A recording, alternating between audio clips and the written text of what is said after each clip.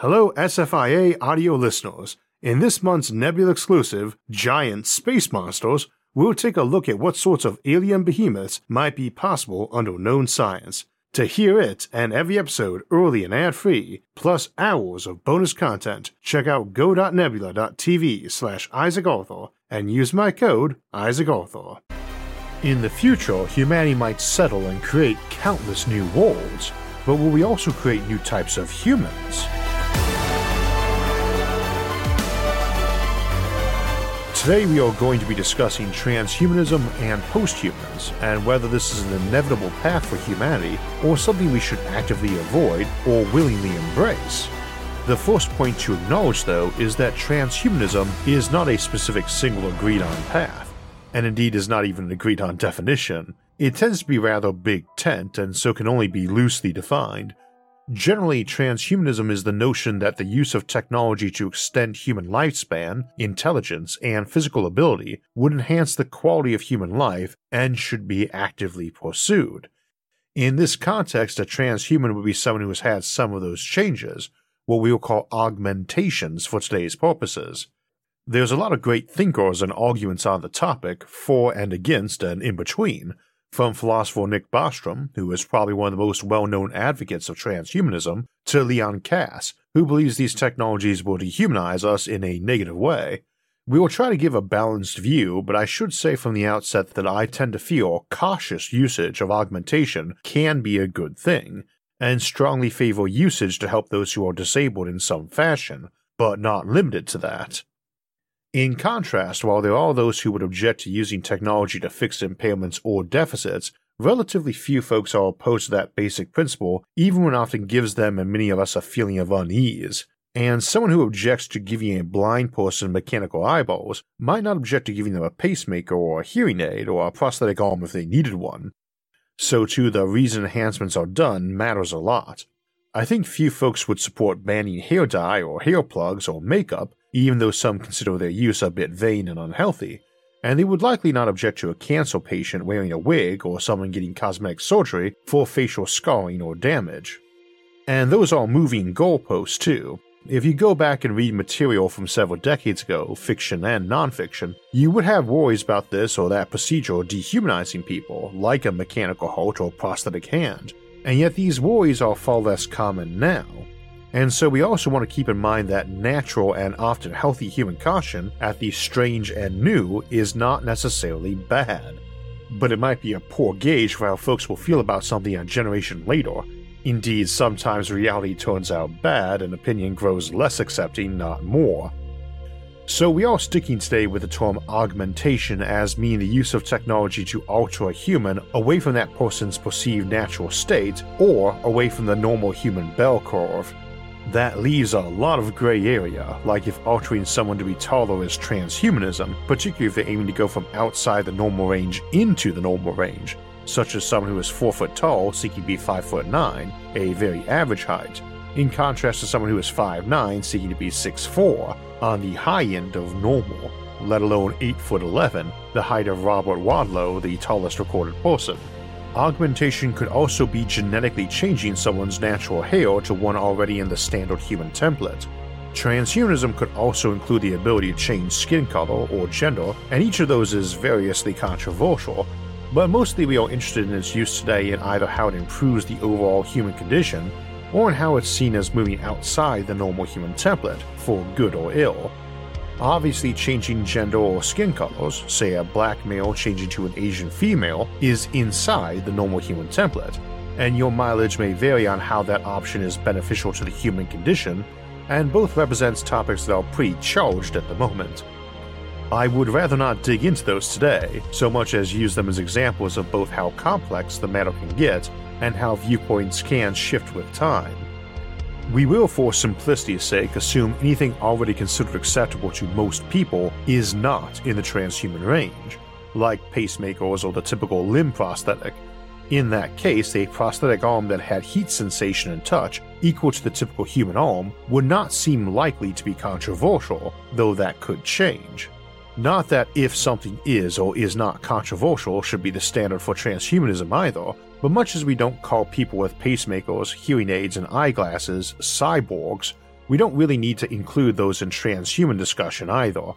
We will be trying to keep morally neutral on the various topics today too, so we're not really interested in if someone has the right to become smarter than normal by technology, so much as the technological means to do so, and the possible positive and negative consequences. And we deep dived the specific means of brain enhancement in our episode Mind Augmentation a couple years back. We also have concerns about transhuman or life extension technologies adding social inequality, which we discussed in more detail in our recent episode on automated economies and unemployment, where there's concern folks who own robots will own everything, or in this case that only the rich or powerful will get the best augmentation or life extension, and be able to keep and grow any advantages over others. Concerns over that are hard for us to discuss or address, especially as this show tries to stay away from political or ideological discussions, but those concerns cannot be ignored or easily dismissed either. We're just bypassing them today. Lastly, before we jump in, we need to be mindful that there is both the change that occurs and the means by which it is done for us to consider. Loosely speaking, we are okay with people becoming smarter by study and good health habits and exercise, but drugs or brain chips might achieve the exact same thing and be considered bad. 4 people might bench lift 400 pounds, one from having a nice genetic package and shape plus some hard work, one from vast effort, one from heavy steroid use and lots of effort too, and one with a bionic arm.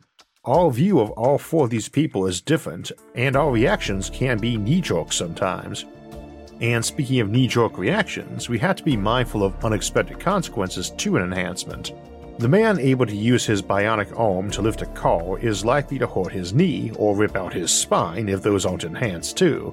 This is a common joke with comic books and includes other examples like Superman grabbing a plane that's crashing and the thing ripping in half because the Man of Steel's indestructible fist just hit 2 palm-sized bits of a thin airframe, or he caught on the ground and landed and ripped the road apart with his feet. Having eyeballs able to shoot laser beams but being otherwise human, like Cyclops from the X-Men, ought to dissolve his head. We have no 100% reflective materials, so his head has to be absorbing all that destructive energy and heat. And for that matter, a society that's not too fond of mutants ought to find an excuse to drag him in for tissue samples to find out what this miracle material is that reflects light, so we can grow it and use it for a million amazing things. Transhumanism tends to draw parallels to comic books a lot, and there's the other big thing to remember. In a society able to make a superpower, be it by genetic alteration, random mutation, or something like Iron Man's suit, other people will have it too. It might not be something so common you can pick it up at the dollar store or have it covered by your insurance. These alterations might be rare, but so are tanks and jet fighters and rockets and nukes and race cars, and there are still tons of them. Spider-Man and Batman and Iron Man and Superman are mostly shown working in their home city, and that begs the question of why all these major crimes and world-shaking plots get planned under their nose rather than some other place, as well as what happens to every other city that presumably gets just as many accidents and issues, but has no superhero. In a transhuman world though, even if not everyone has some special ability, every town likely has its Batman or Spider-Man, and they are probably wearing a uniform and complaining about getting stuck with the night shift this week, like so many police, fire, EMS, hospital workers, and other first responders. In this kind of a world, getting saved from falling off a tall building becomes normal, as do the superhuman abilities of people who do the saving. This does not mean that things stay the same, just that they re-normalize. It is not a zero-sum game. A world full of folks with superhuman abilities or magic or giant brains is very changed. See our Superpowers episode for more discussion of that. Incidentally, I tend to think a pill or a treatment that enhances everyone's IQ by 20 points or strength by 20% is unlikely. It's more likely it would tend to change the shape of the bell curve, not just its center. The effects aren't likely to be uniform, and of course many might refuse it entirely or take different versions, but the impact on society will be huge and in unpredictable ways. A society where everyone sleeps 6 hours a night on average and wakes fully refreshed is a very different society than one where people often find themselves awake till nearly dawn trying to get to bed and feel exhausted after full 8 or 9 hours of sleep. This is a reminder that transhumanism is not limited to superpowers or superintelligence, or even to various cybernetic or genetic enhancements, and that little things, when global, can be enormous. A society in which diabetes or Alzheimer's is simply eliminated is a very different one in so many ways. And while that's not something that we traditionally think of in the realm of transhumanism, so many more of the near-term goals of transhumanism are those less flashy but very real outcomes, not just the big bionic arms and brain implants. Consider this: you don't get sick, don't get tired, never feel low on energy. You can still experience normal emotions, but the brutal strikes of depression or other more hormonal or chemically imbalanced overwhelming emotions go away. Not involuntarily, I might add. You can choose to experience it or not, and to the degree or circumstance you want, but it removes the crippling aspect. That's a hyperproductive world, and one where people still presumably get mean and sour, but less from chronic aches and pains or exhaustion and emotional fatigue.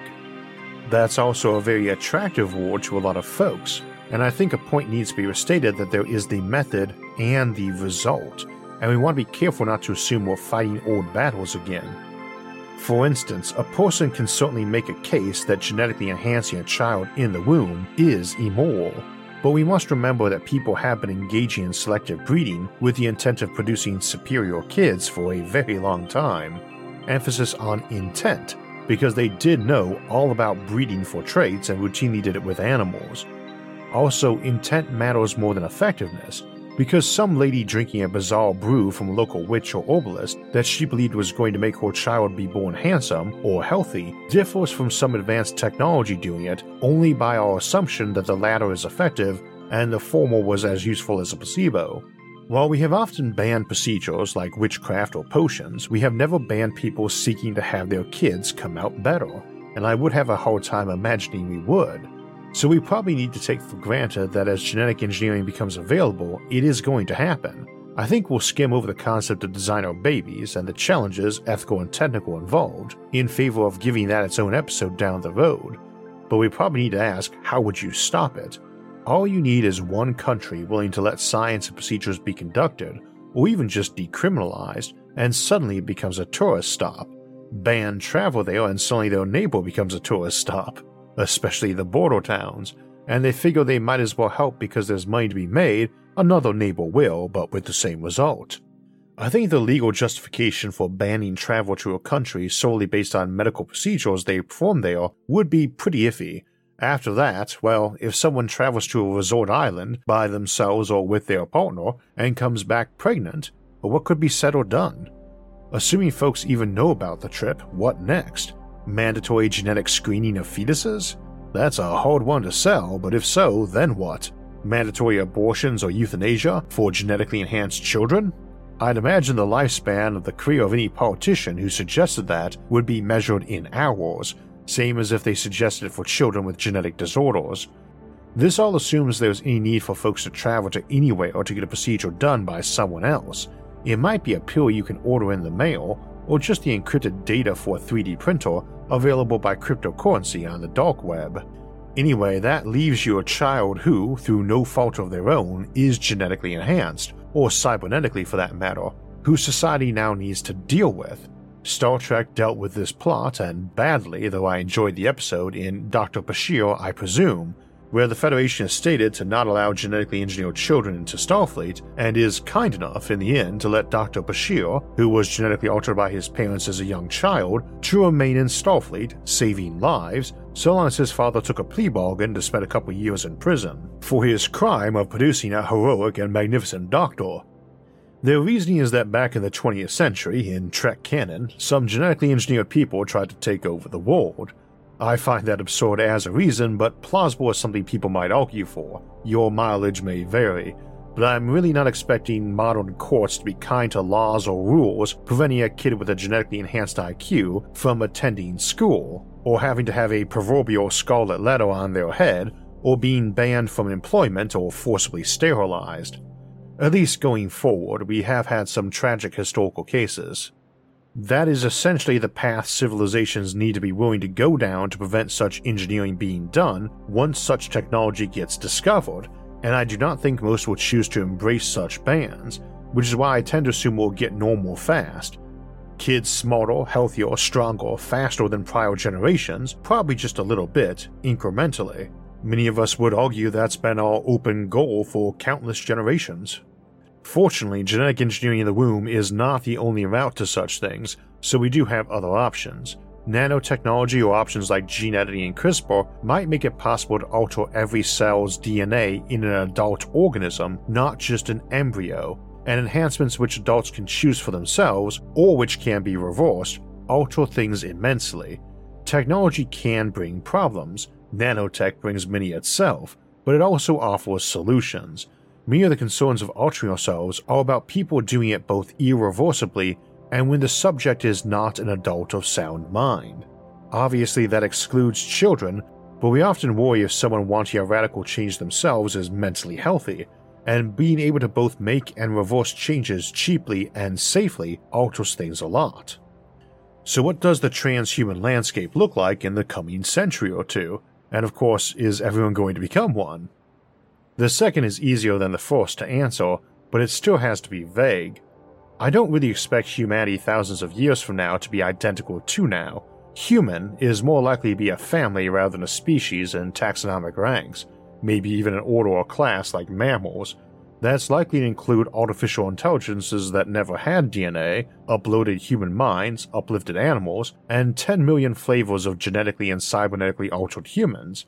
I'd imagine that would include a lot of people who are identical to modern humans and what we normally call baseline humans in these discussions, which would be you or I, though folks some centuries back might disagree. For my part, I'm not really expecting some sci-fi style clash of Superman and baseline humans, especially as it's likely to be very much a spectrum kind of thing, a sliding scale of what qualifies as baseline or post-human rather than a binary state. That broad range is probably including people who some might view as augmented, yet are the loudest opponents of some other change, then get angry when folks from their own side call them augmented too. But what does this look like? Well, implantation is already here, it's just limited in options. We essentially have artificial eyeball technology, for instance, and I don't mean cameras, but artificial eyeballs constructed along human eye conventions. Our problem is getting them wired in, and it's an issue we have with brain implants on mice and apes too. We essentially have to build a robot surgeon who can work at the microscale to accurately connect huge numbers of nerves. That is not just on the horizon tech these days, but close enough we were knocking on the door, and eyes are probably the hardest organ to attach to the brain with a replaced prosthetic. Just giving someone telescopic sight or infrared vision, though, is likely, for a long while to come, to be about having either a pair of goggles with you, possibly carried by a drone, or just to have computer software ship the image to those nerves rather than to the eyeball, but again from some other camera. A thing to remember on transhumanism is that not many of us really relish the notion of getting our arm cut off, even to be replaced by a better one, or eyes gouged out, even for corrective surgery. Medical technology advancements that help folks who have suffered such a loss will go on, and probably with the open and approving support of the public. Down the road, when it's gotten mundane and safe, folks will incorporate some cool new features into themselves, as a blind person with an artificial eyeball is just as likely to want the ability to see in infrared as someone normally sighted. Cool color changing abilities or zoom features and of course camera snapshots would become common. Eventually this might get to be a common minor change for people like getting an ear piercing, especially if we have regenerative technologies to replace the original organ with a cloned one or grown one too. For the rest of us though, that drone option is an example of how technologies might be adapted for baseline humans, to run them parallel to directly augmented ones. You just have peripherals rather than implants, much as we carry gear in our pockets or wear them around our wrists, rather than swallowing them. But we were limited in what we can carry and hold, so anything light we carry is great, but so is a posse of robots that carries our gear and follows us around, or so could an exoskeleton instead. We have this impression technology like this must involve penetrating your body, at least a little, with some sort of brain check, but there's no particular reason you can't go Wi-Fi or even brain scanner in a hat. Generally speaking, it's going to be a lot easier if you're fine with adding a few strains of nanobots to the countless thousands of bacteria and viruses already hanging out in your body doing work, some vital to you living, without sharing your DNA. You are not just your DNA, you're an ecosystem, and adding some bits and pieces which aren't classically organic could be viewed as adding some fire detectors and cameras to a wilderness, It's not totally unchanged, but the addition benefits that wilderness, as we can now intercede against disasters. The obvious analogy, or rebuttal, is that some people might pay that ecosystem over and put in a city or a strip mall, the equivalent of going very cyborg with extensive and visibly metallic body parts. For that matter though, we can probably tailor some existing organisms to serve as nanobots.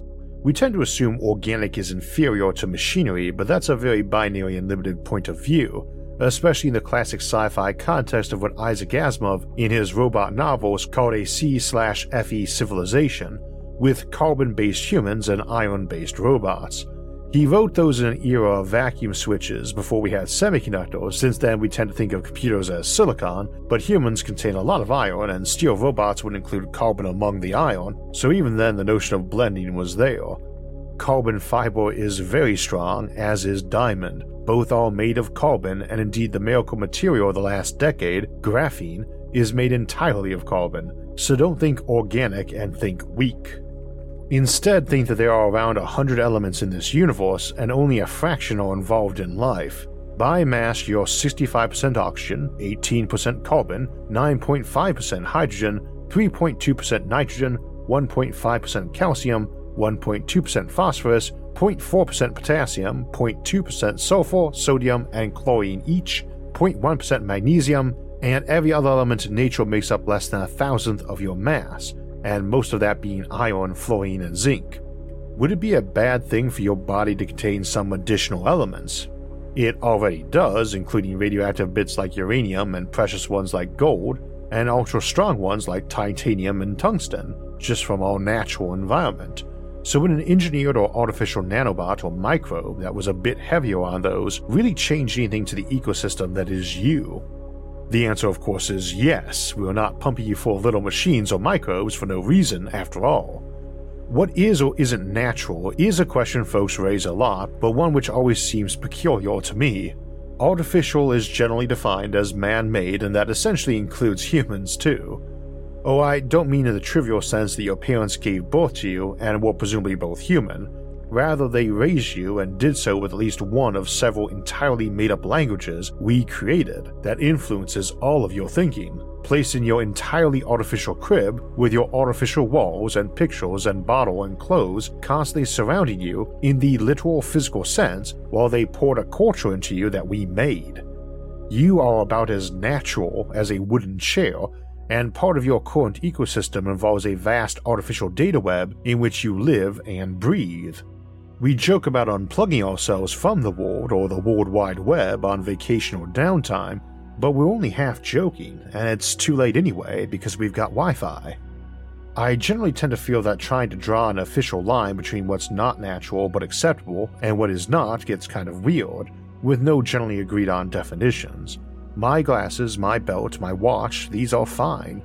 Okay, those don't pierce the skin, but piercings certainly do. So do tattoos, which I suspect will start including circuitry and electronics sooner than not. So does a pacemaker, and these things are part of you. I think though that everyone will draw the line in different places, not just on how much tech but of what type and so on. I myself would feel really weird at the idea of being uploaded entirely to a computer somewhere, but wouldn't have an issue with being composed of 1 trillion tiny machines that happen to be artificial, as opposed to the trillions I'm already composed of that are evolved, which is to say, a product of trial and error, especially if that was a gradual shift. But when it comes to shifting your entire mind around, just uploading it to a computer for instance, it's not really a cut and paste thing. You've got your brain stored on cells, and you can presumably copy that onto a hard drive, then emulate those. Your brain is still there with you still in it. This tends to favor the gradual approach then of replacing failed neurons with something artificial, but that level of nanotech also just lets you replace that neuron with another identical neuron or just repair it, all while keeping a copy of the stage it was in for restoration if you got gross brain damage, like being shot in the head. And people do survive and recover from that sometimes, so the fact that machines are stitching you back together rather than the classic repair technique wouldn't seem any different than sewing you up with a needle and thread rather than letting it scab over. I freely acknowledge though that we all bring up a lot of slippery slopes and stretching some analogies. This is generally why I don't like the term post-biological any more than I like the term transhuman, because it implies that there's some real line or space between human and post-human or biological and artificial. I do not have good replacements for either, mind you, but then I don't really ever expect many folks to regard themselves as transhuman anyway, any more than a cyborg. Personally, I rather expect the first real human intelligent AI will prefer to think of itself as a human too, and my hunch is we would be wise to encourage that. So what is life like in a transhuman society?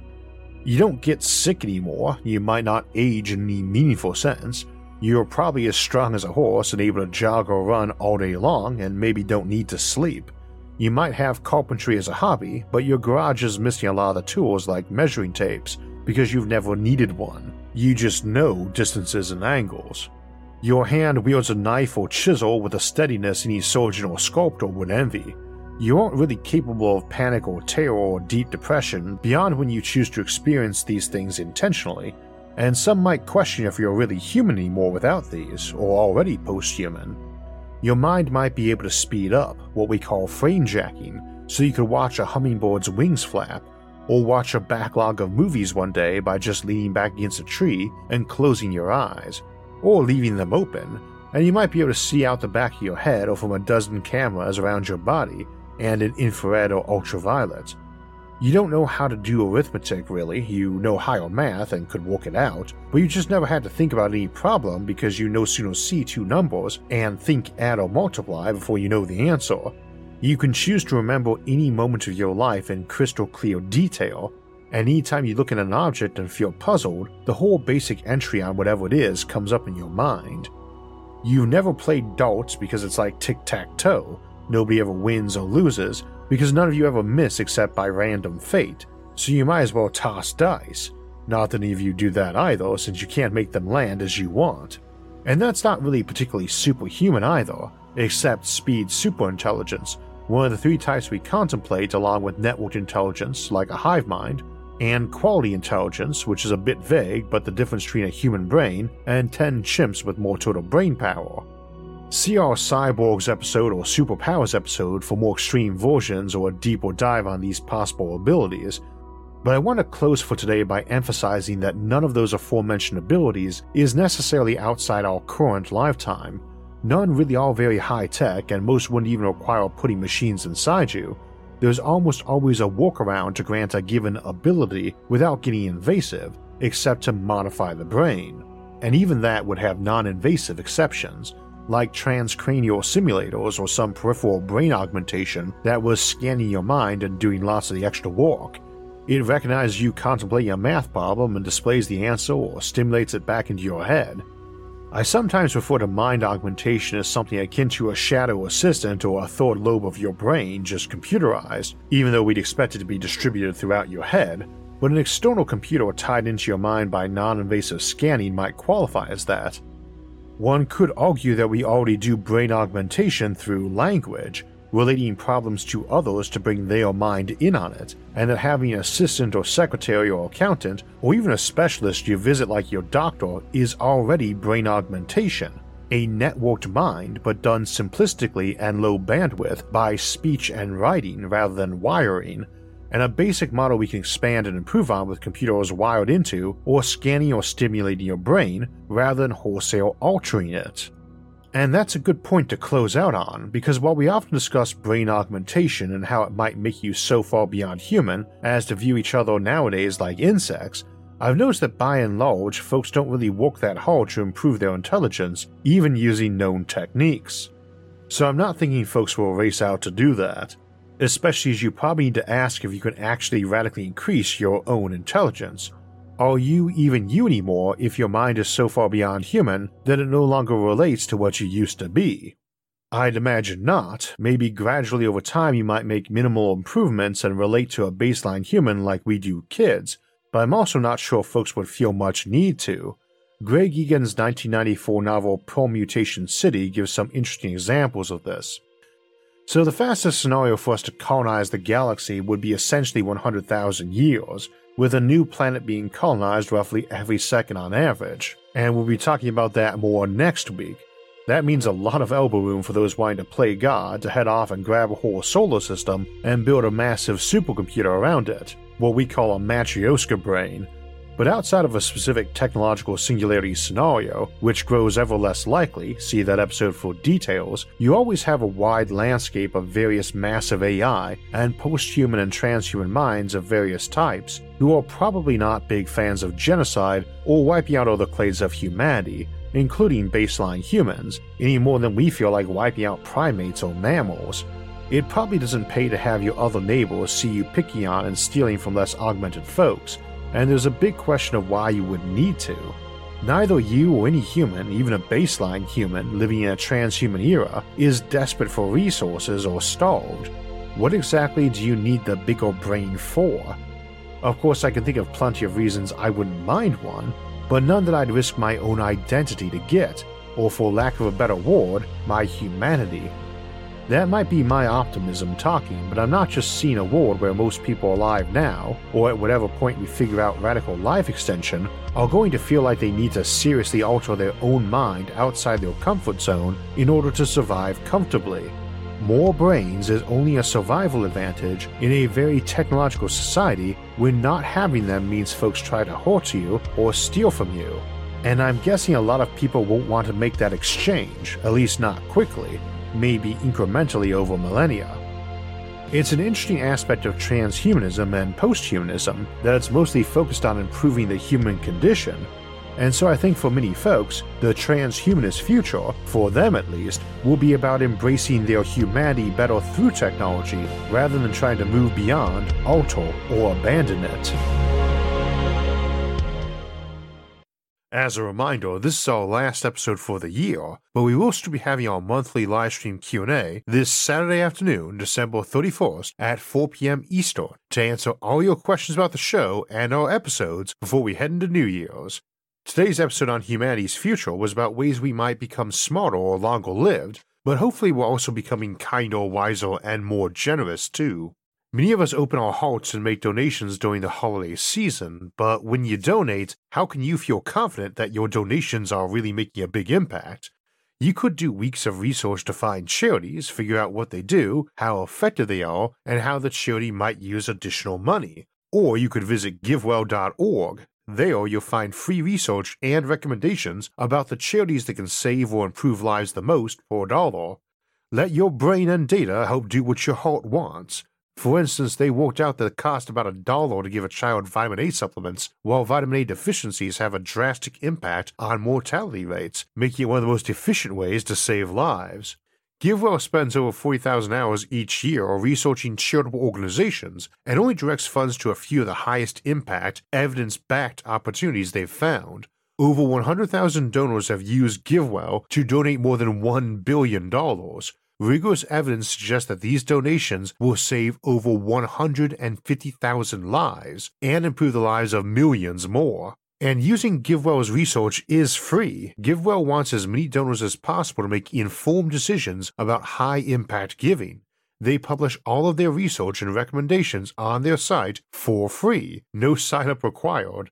They allocate your tax-deductible donation to the charity or fund you choose without taking a cut. If you've never donated to GiveWell's recommended charities before, you can have your donation matched to up to $100 before the end of the year or as long as matching funds last. To claim the matching funds, just click on the link in the episode description, givewell.org/Isaac, or on the donate page. When asked where you heard about GiveWell, select YouTube and Isaac Arthur to make sure your donation gets matched. Or again, just click on the link, givewell.org/Isaac. So today is the last episode of our 8th season here on SFIA, and as mentioned, we have a live stream coming up Saturday, December 31st at 4 p.m. Eastern to finish up 2022. But we'll leap right into 2023 next week by returning to one of our favorite topics, interstellar colonization and the strategies for claiming the stars. The week after that, we'll ask what happens if all of our dreams of a post-scarcity era of abundance never comes to pass, and what options humanity has in such a future. Then it's on to Sci-Fi Sunday on January 15th to discuss the possibility that we might live in a hostile galaxy and some of the Fermi paradox scenarios that discuss that, like dark force theory or berserker probes. As always, if you want reminders and notifications when those and other episodes come out, make sure to hit the subscribe button and notifications bell. And if you would like to help support our channel, just head to our website, isaacarthur.net, for all the ways to help, like supporting us on Patreon or joining us on Nebula. Hopefully you're enjoying our new episodes in Ultra HD 4K resolution, but you can also catch all of SFIA's episodes in audio-only podcast form for free on all the major podcast hosts, from iTunes to Spotify and Audible. As always, thanks for watching, thanks for another wonderful year hosting this show, and have a Happy New Year!